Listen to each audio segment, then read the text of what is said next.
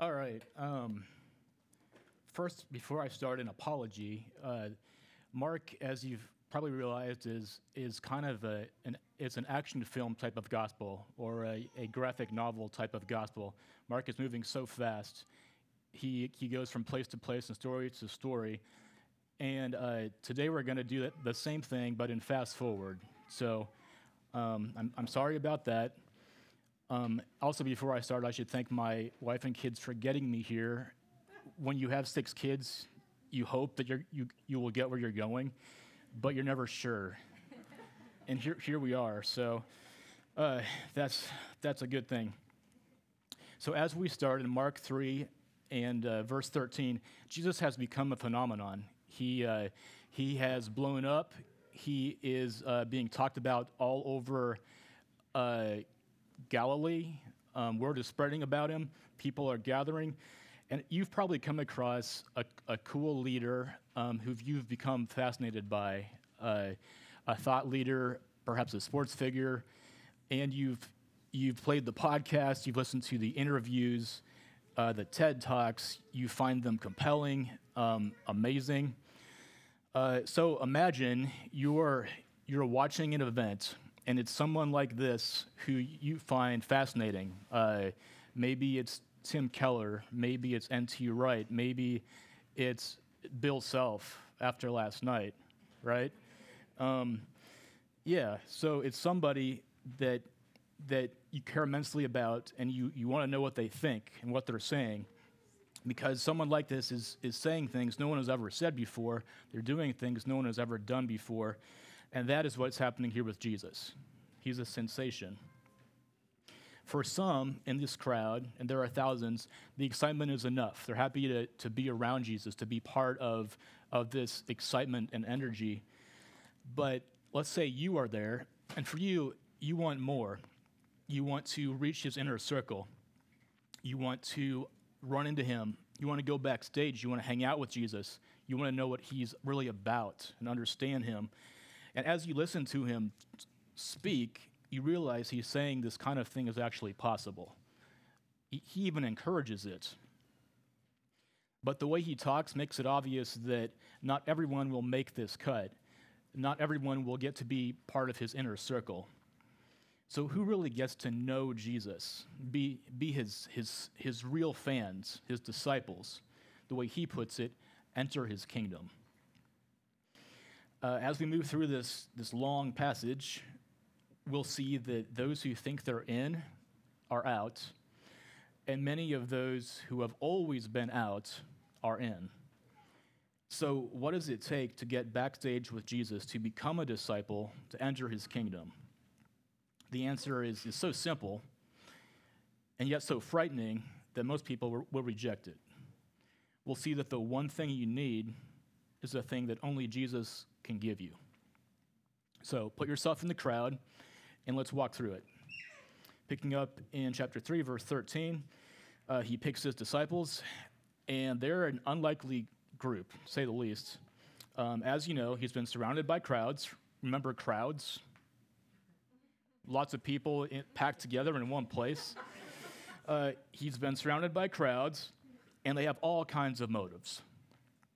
Some are like, can you believe the crazy things Jesus says? He's way better than my normal rabbi. Others are like, I never finished high school, but when he talks about the Torah, it makes sense. Others are like, he's not like the Pharisees. They're just in it for the money, but Jesus actually cares. And then still others are saying, I can't wait until he gives the word and we all grab our swords and we storm Jerusalem and take the capital back, because that's what his kingdom is about. So all kinds of motives. And now in verse 13, he picks his team, the ones that he wants, it says, which inspires a lot of jealousy. People are asking, why these guys? What makes them so special? And quickly, we've got Peter. He's the drama king, one of the most up and down emotional guys you'll ever meet, sarcastically called the Rock. We have James and John, the sons of thunder, who always got their way in high school, and now they still want to be in charge. You have Andrew, Peter's quiet brother. He spends all his time putting out fires. Got several people no one knows anything about. Philip, Bartholomew, James number 2, Thaddeus. Like, who are these guys? No one really knows. Like, Mark, help us out here a little bit. Levi Matthew, formerly a tax collector, so also a snitch for the Romans. Thomas is a twin. That's about all we know, so we have half a set here. Mark doesn't say if we have the better half. We've got Simon, the Canaanian, also a zealot, so he's a nationalist, an anarchist, revolutionary. He's probably plotting in his bunker with maps on the walls. Most people don't want anything to do with him. And then finally, Judas Iscariot, rumored to be an assassin. No one really knows. He is streetwise, though, and he's kind of a thug who'd probably kill you if you crossed him. He's a question mark to everyone but Jesus. But let's say you made the cut. You're traveling with Jesus for reasons of your own. Take your pick. But you don't know what's coming. All right, chapter 3, verse 20, the family arrives, and they are ticked. Jesus goes home, and right away, things go badly. Hey, Jesus, your mom is looking for you. A lot of us would like to think that our family would be the first to see that we have something special. There's something special about us. And that's not what's going on here. Mary says, Jesus is insane. His brothers are like, yeah, he definitely is. Got to rein him in. And then the scribes roll in, though, and they cut in line because they're not used to standing around. Verse 22, the scribes arrive from Jerusalem, and they interrupt. And as you probably know, the scribes are the morality experts. They're the tenured professors. They write textbooks for fun. And they've created a system of theology, quote unquote, that allows them to discredit anyone who disagrees with them, like Jesus. How does it work? Well, like this, verse 22, they show up. Hey, Jesus, you're possessed by the devil. And you watch in horror. In first century Palestine, this is absolutely the worst label you can get, the worst label anyone can give you. And no one ever pushes back on the morality police because they're the ones who call the shots. They guilt people right and left. They use their labels. There's not a whole lot you can do. Jesus is being censored. He is being canceled. But as you watch, verse 23, he pushes back. He easily refutes them. And then, it gets better. Verse 28, he says, they're going to hell. Keep going down this road, calling God evil. I'm paraphrasing, he says, there's no way back. If you say the Spirit of God is unclean and evil, you're calling God the devil, you can't recover from that unless you turn around. It's shocking. You are shocked. Everyone watching is shocked. Instead of being canceled, Jesus cancels the scribes, the thought police. And he says, you won't get away with it. So as you stand there, you think, well, I guess the scribes aren't part of the inner circle, and I'm pretty okay with that. But then, verse 31, his family catches up. And when people say, hey, Mary, you must be so proud of that son of yours, she gets real quiet. They don't think Jesus' preaching is just stupid. Mary and his siblings, they think he's had a psychotic break. They think he's crazy.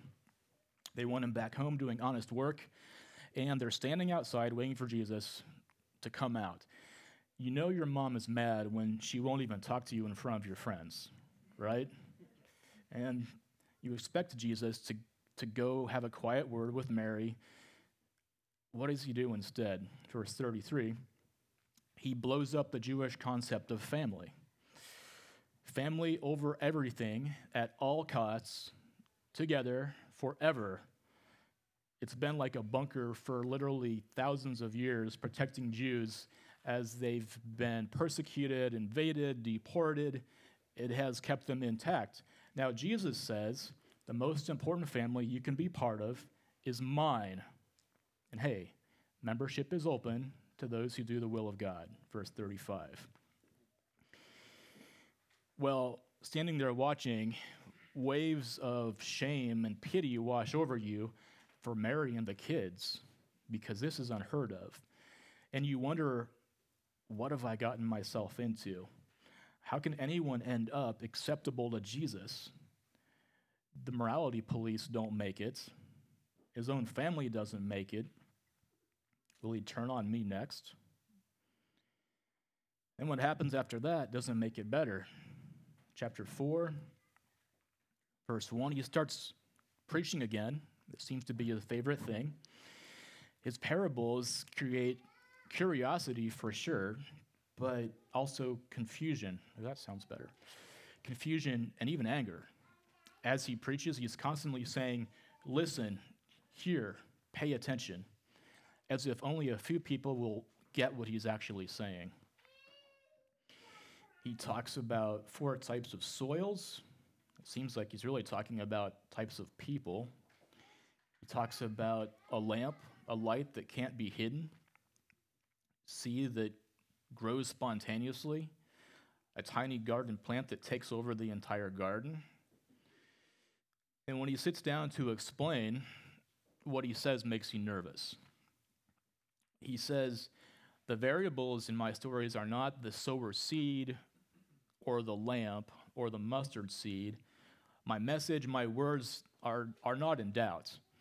He's incredibly confident. He says, my kingdom won't be stopped. It'll overshadow the celebrity pastors, the thought police, Oprah, the progressives trying to rewrite the Bible, the atheists, everything, everyone. Don't worry about my kingdom, he says. It's invincible and it's coming. It'll be fine. Instead, worry about yourself. How is your heart, your soul? And you want to say, hey, Jesus, I like you. I'm here, part of your entourage. I think you're amazing. I'm a huge fan. Isn't that enough? But he's saying it's not.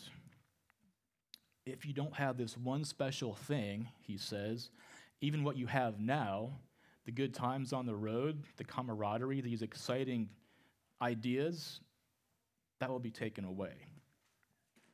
It's all about the kind of soil my words find in your heart. And you think the scribes are out, his own family is out. I've got all kinds of questions about my heart. What I find in here scares me sometimes. What if I'm not good enough for Jesus? What if I don't have what it takes? Then it all comes to a head. Verse 35, still chapter 4. As the sun is setting, Jesus says, hey, let's sail across the Sea of Galilee. And it doesn't seem like a real great time to take a trip in a boat, but you all agree. And you climb in, and at first there are other boats around you, and then they all disappear. And then the sky turns black, and the stars and the moon are blotted out. And you've never seen a storm this bad. It comes out of nowhere. There are towering 40-foot waves. Each one is big enough to crush your little boats and drown you all. And seasoned fishermen like Peter and James and John are freaking out. And since you know nothing about boats and fishing, you're definitely freaking out. So panicking, you shake Jesus awake. Verse 38, you say, don't you care? Jesus, don't you care that we're about to die? Because he always knows what to do. He's the magnet that holds your group together. And so you wake him up, and instead of saying, all right, let's pray together, or pull out the buckets and the life preservers, Jesus says, verse 39, peace, be still. And he's not talking to you. He's talking to the storm, the wind and the waves, like Yahweh in the Old Testament, the stories that you know, and the wind and the waves, they obey. And then as the stars come back out and the waves die, he says, verse 40, why are you so scared? But actually, it's worse than that. He says, where's your faith? And actually, to be precise, he says, how do you still not have any? Meaning that you should have had some faith by now. After everything you've seen, everything I've said, you still don't trust me. And the storm that disappeared from the sea appears inside you. You're terrified. No one should be this powerful. And you feel horrible because now you know what you needed all this time, what you're missing, faith. You don't know what to do. Faith, this total trust that Jesus wants from you, you just don't have it. Where does it come from? Where do you find this kind of absolute trust? In chapter 5, you cross the sea on the far side when you finally arrive. You watch Jesus rescue a man who really, truly is possessed by the devil, the real thing, someone no one else could help, no one else cared about. And you watch this man, formerly full of sin and darkness, start following Jesus, and he has faith. He has faith, and he receives a job from Jesus. He becomes an apostle, a missionary, and you're still struggling.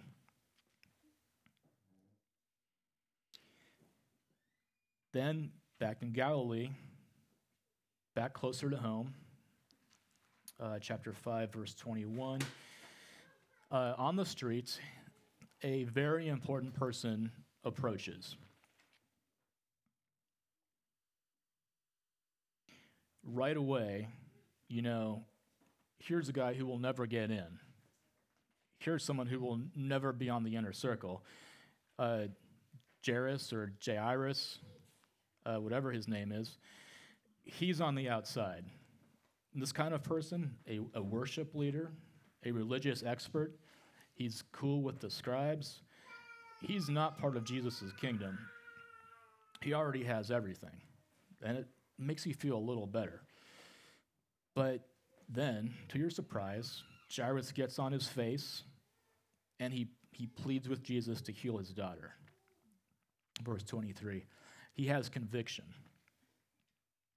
And then what does Jesus do? He says yes. As you start to walk toward Jairus' house, you're interrupted. Verse 25. Jesus stops. He calls out to this woman in the crowd who reached out and touched his cloak, and he talks with her. He counsels her, and he calls her his daughter. He takes his time. He has a conversation. He says her faith made her well. And then a messenger arrives, verse 35, with bad news for Jairus. And you think, well, that's too bad for him, I guess. Apparently, he didn't get chosen after all. As his daughter has died, Jesus delaying on the road. But Jairus is still standing there. He didn't leave as the seconds of his daughter's life ticked away, as Jesus talked and delayed, wasting all those precious minutes. Jairus waited, and it was all for nothing. Something falls into place for you. Jairus trusts Jesus, even though his daughter is dead, even though his reputation is shot, even though it's too late. He trusts Jesus beyond logic, beyond reason. His faith makes no sense. It's insane. And you realize there's a reason you can never summon up this kind of crazy, irrational, blind belief. Jesus can't take care of everyone. Maybe not even you. Jairus is a fool. Then Jesus has to go make things worse. Verse 36. Do not fear, only believe, he says. And now it sounds like a cliche. It's too late. You want to say, Jesus, let it go. Faith can't solve everything. As he As he reaches Jairus' house, even the hired mourners, the grief counselors, lose their cool and they laugh at him. You wish you weren't there. And then, verse 41, Jesus takes the hand of a dead girl. Little girl, I say to you, arise. Or more accurately, for us, wake up, sweetheart, he says. He pulls her up through death, like death is a bad dream. Back to life. He resurrects her.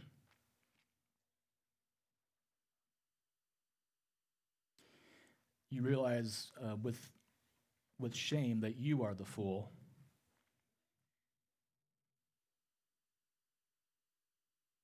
That faith is real, not a cliche.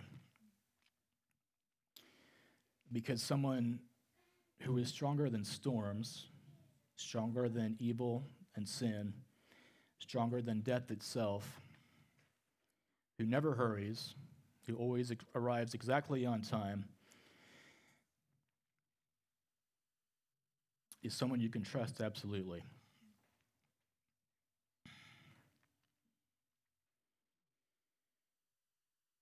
All right, now we step out of the story as Jesus heads back to Nazareth for more rejection.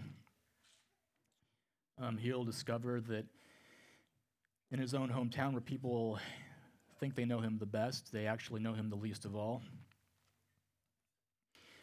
But now we ask, how do we enter Jesus' kingdom? How do I reach his inner circle as a disciple and stay there when my faith is so weak? It's so up and down. And Mark has a lot more to say. His story is far from over, but the answer is clear.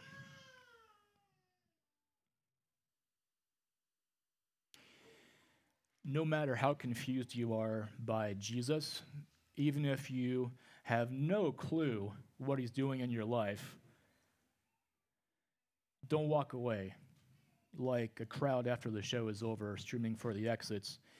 Instead, get close. Don't let him out of your sight, because the thing you need, faith, total trust in a king, is a thing only he can create. The thing you need is a thing only he can give you. What if that anger in your hearts that you feel when things spiral out of control, Jesus, don't you care? Where are you? Aren't you listening? Are you asleep? What if that anger is meant to pull you close to him? What if that fear of being labeled, of being rejected or canceled, that desperate desire to be healthy, to be well, to be free of your sickness, of your disease, of your fatigue? What if that feeling of being totally out of control of your own life, of having your mind cluttered, your emotions dark, what if all of that is meant to push you toward Jesus rather than to pull you away? That struggle to believe, to trust, is meant to bring you close.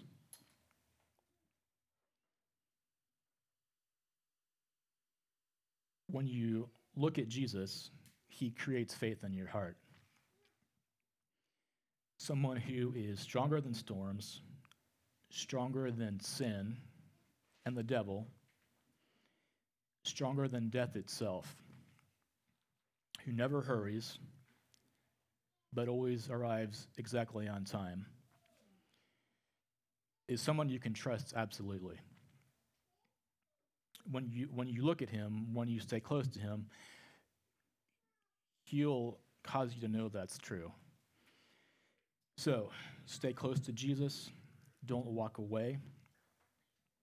That's the message of this passage That's the message of Mark and the gospel. Jesus is not just the king you know, he's your creator, your brother, and your friend.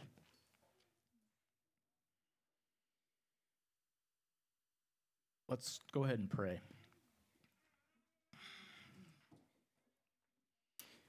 Father, thanks for these snapshots of the life of Christ, the Messiah, the King, who came as a friend and a servant to heal, to preach, to tell these stories, the parables that would inspire our curiosity and perhaps our confusion, perhaps even anger, perhaps even fear, but who came in the end to lead us back to himself, to see that he is someone altogether deserving of our trust, our total trust, and our absolute faith. Help us to see him more clearly and to lean on him as we should. In Jesus' name we pray, amen.